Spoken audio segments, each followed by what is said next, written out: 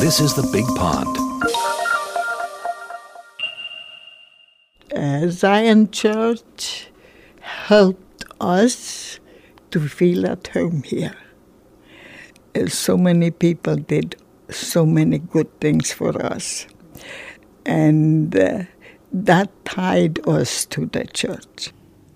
Zion, to us, has been a safe haven. That's 92-year-old Margarita Kramer, who arrived at Zion Lutheran Church of the city of Baltimore as an immigrant from Germany with her husband and children after World War II. Edelweiss, jeden Morning du grüßt mich, seh ich dich, freu ich mich und vergiss meine Sorgen. About 200 years before she arrived, German immigrants, just like her, founded Zion Church in 1755. It's endured as an epicenter of community and worship throughout its 263-year history and has remained a place of refuge for immigrants and others who have come upon hard times. Und mit seiner Autorität verkündige ich euch die volle Vergebung all eurer Sünde im Namen des Vaters und des Sohnes und des Heiligen Geistes. Amen.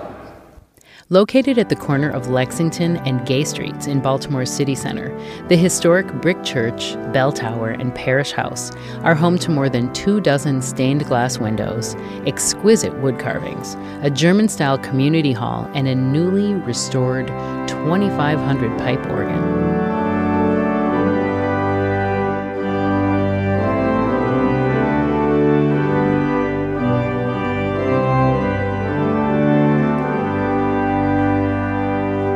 Added to the National Register of Historic Places in 2011, the church grounds also include a garden, which regularly performs as a beer garden, and a small graveyard where a few notable German Americans and pastors have been laid to rest.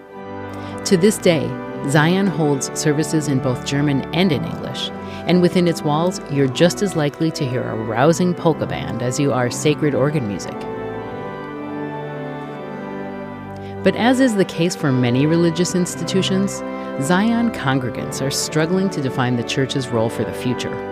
Currently at its helm are pastors Eric and Anka Deibler.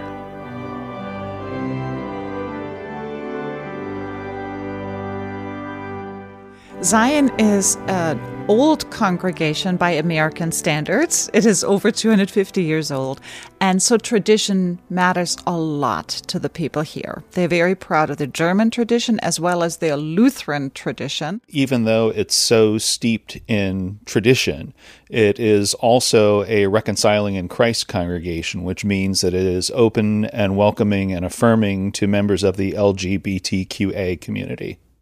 It's a congregation that has really been through a lot, and not always. It's not always been easy for them maintaining the German language, especially during 2 world wars, where Germany obviously was an enemy of the country, and so there was a lot of suspicion and a lot of prejudice against Lutheran congregations in general, but especially those that continued to worship in the German language.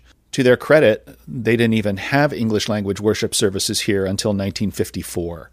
And I think that stick-to-itiveness, which is maybe a nicer term than stubbornness, that sense of loyalty is something that is still here. The stick-to-itiveness, tenacity, or loyalty, whichever way, or faithfulness, being a church, I think that's a good word too, also comes from the fact that a lot of the people here are immigrants. A lot of our older pillars now have been through the Second World War, have been refugees, have gone through some really hard times. And so going through hard times is something that they know how to do.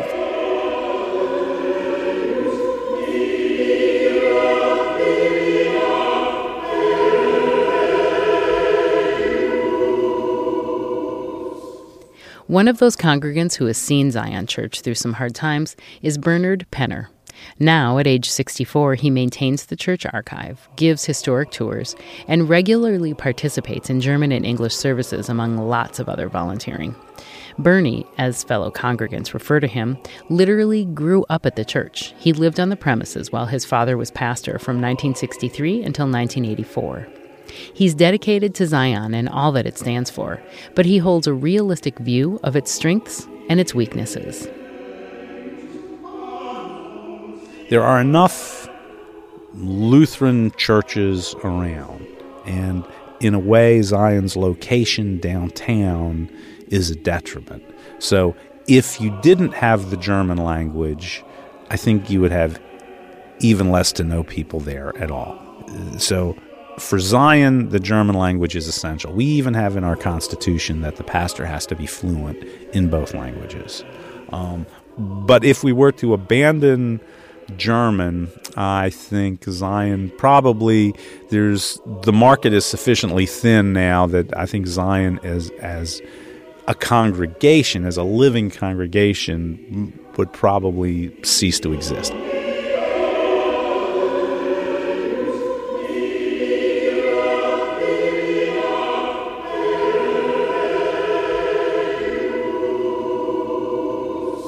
The building has its significance, and I think the building is remarkably beautiful. There is something special about that space and all of that sort of keeps us there. If it was just sort of your run-of-the-mill thing, I think the congregation would have moved out a long time ago.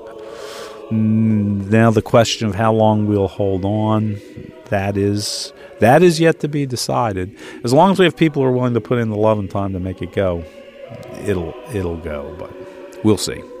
We'll see.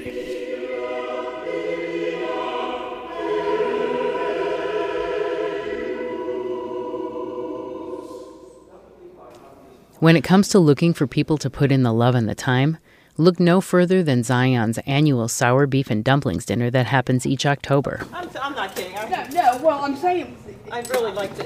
For more than 80 years, a small army of volunteers descends into the basement kitchen to work for weeks in advance. The task? The preparation of hundreds of pounds of sour beef, about 4,000 plump, tender dumplings, and gallons of gravy. The woman leading the charge this year, and for the past 5 years, is Leslie Trageser. So get your coat off. Let's get going. All right. yeah. Somehow we're running out of aprons. There's actually 8 steps to the meat itself. 8 steps. We buy the meat. We trim the meat. We marinate the meat. We cook. Oh, and then I have to rotate the meat. Halfway through the marinating process, we have to rotate the meat because sometimes it's not marinated all the way through. Then we brown the meat. Then we cook the meat. Then we slice the meat. And then we cube the meat. And how much meat are we talking about? We are talking about 500 pounds. Of beef. Of beef. Yes. I will let you get to work. Thank you. Thank you.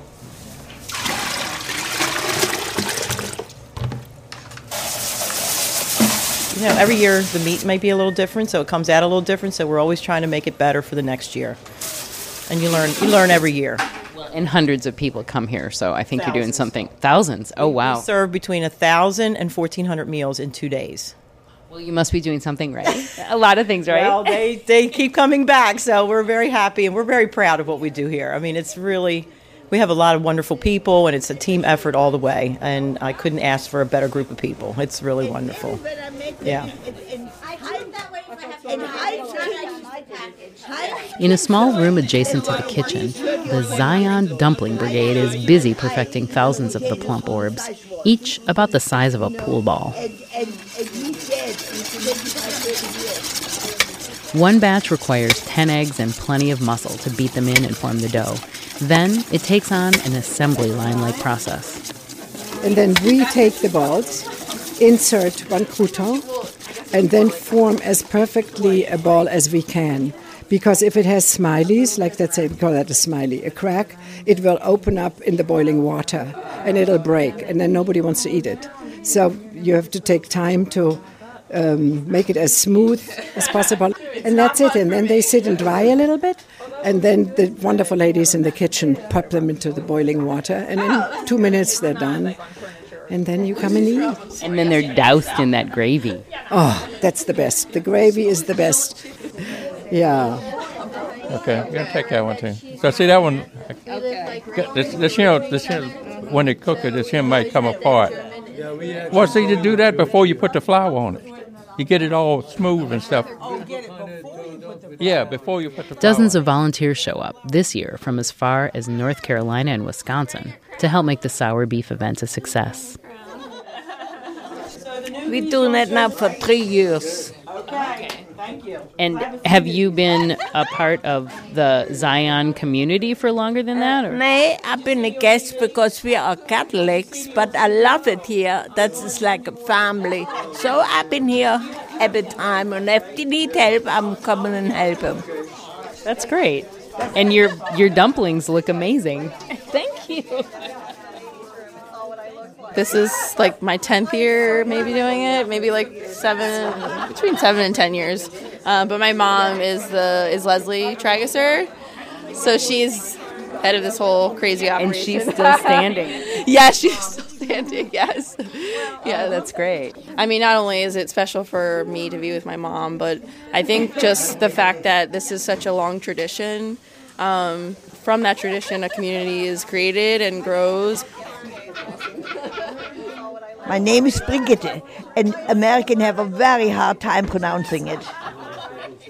And you're a member of the Congregation of Zion. Since 62. I mean, I'm here. I'm coming here literally since 62 years. How long have you been making dumplings that whole time? Several decades. And what do you like about being here? I know you come back every year. Well, liking, that is something different. I'm just doing the work. I thought... It's just the task that needs to be done for you. Yeah, right. It needs to be done, exactly. And we want, with all the customers we are having, they want to have dumplings. Well, it seems like there's a lot of camaraderie in the room. Yes, because we all know each other for a long time, and if we don't know each other, we know the parents and the grandparents. How would you describe the taste of the whole sour beef meal to someone who hasn't had it? To tell you the truth, personally, I never liked sour beef because I come from an area in Germany, Eastern Germany, we never made sour beef. I know they're from different areas. Yeah, in my areas, my mother, I didn't know about sour beef till I came to Zion Church. Actually, Zion Church is how a lot of people in Baltimore first hear about sour beef. For 2 days, the church common areas are transformed, filled with hungry diners as well as the smells and sounds of a real German beer hall.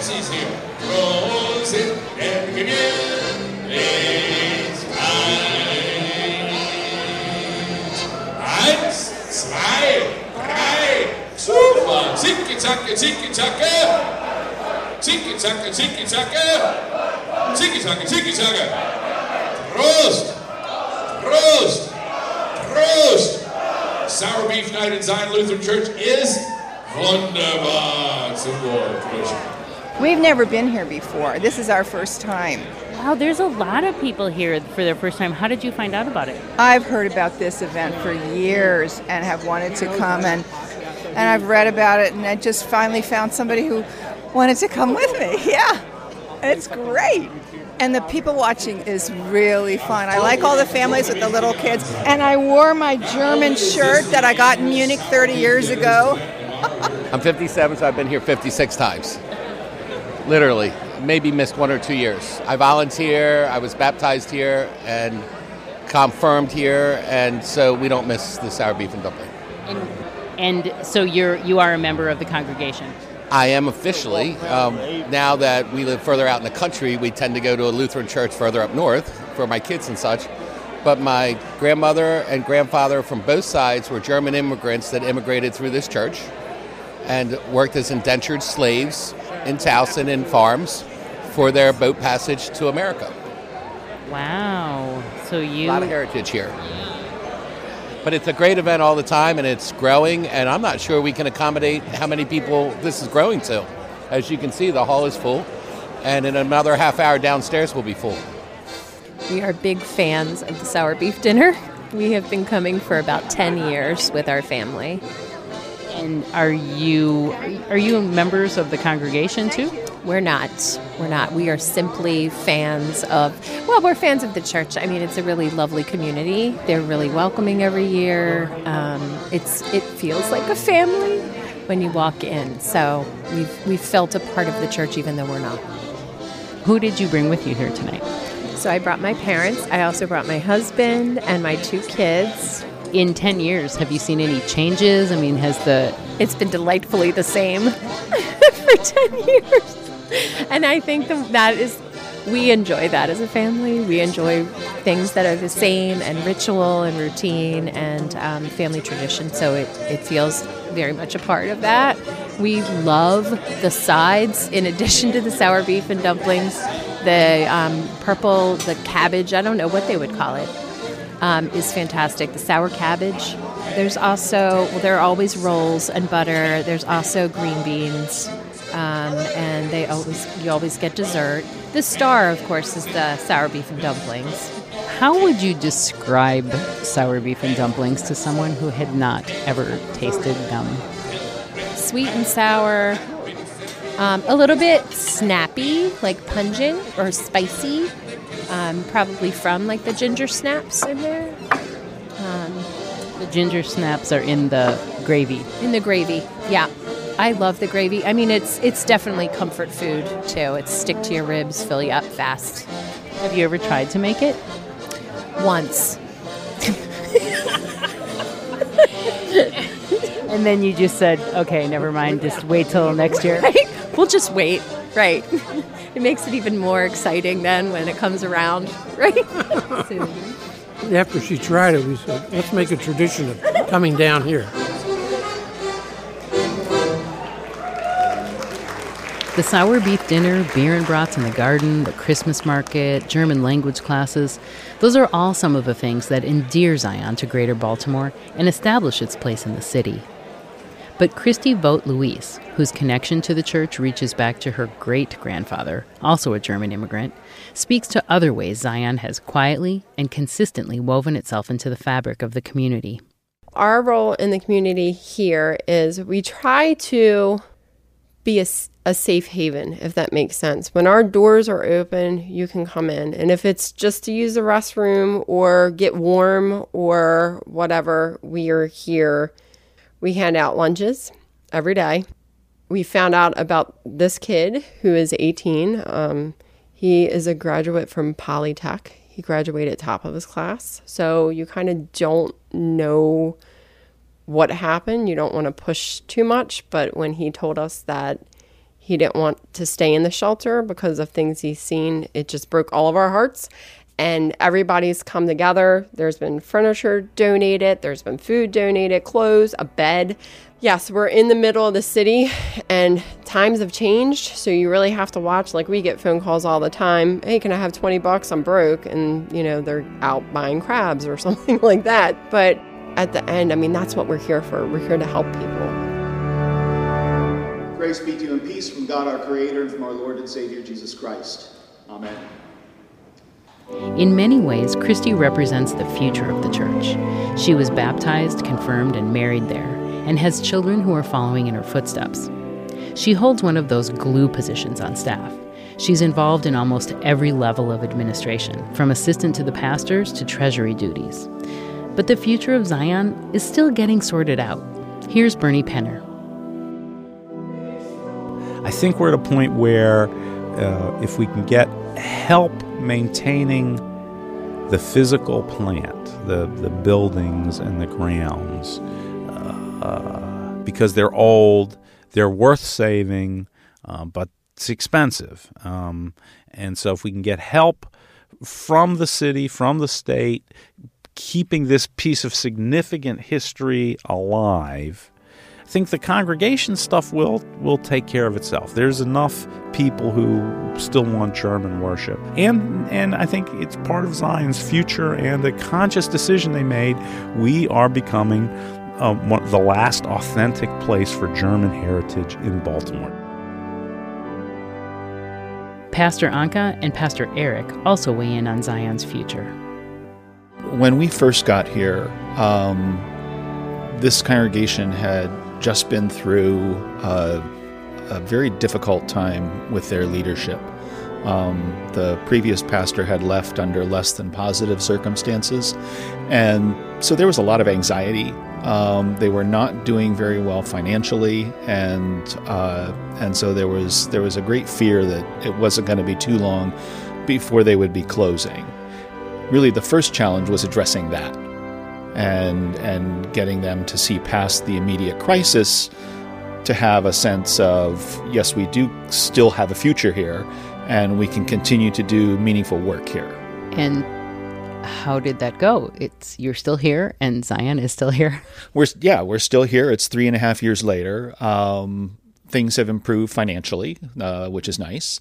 And that anxiety, I think, because of that, has been greatly reduced. And so now we are starting to talk more about, okay, so we're here. Why are we here?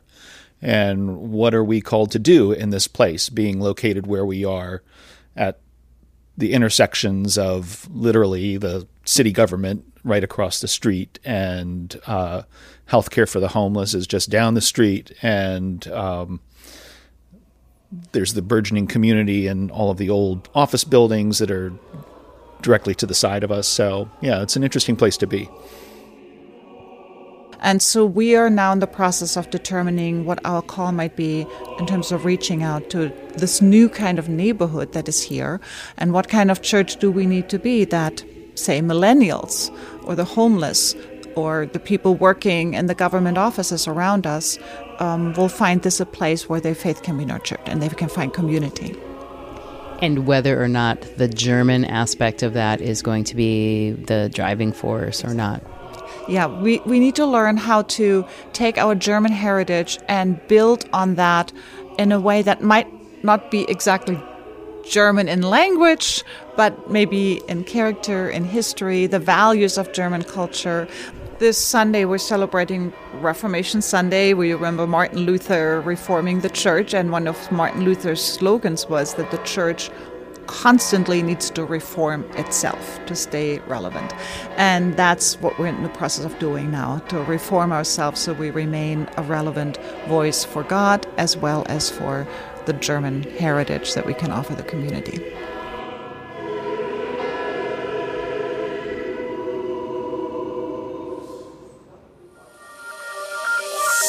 Wunderbar together. You've been listening to The Big Pond, a series of dialogues between Germans and Americans, coming to you from PRX and the Goethe Institute.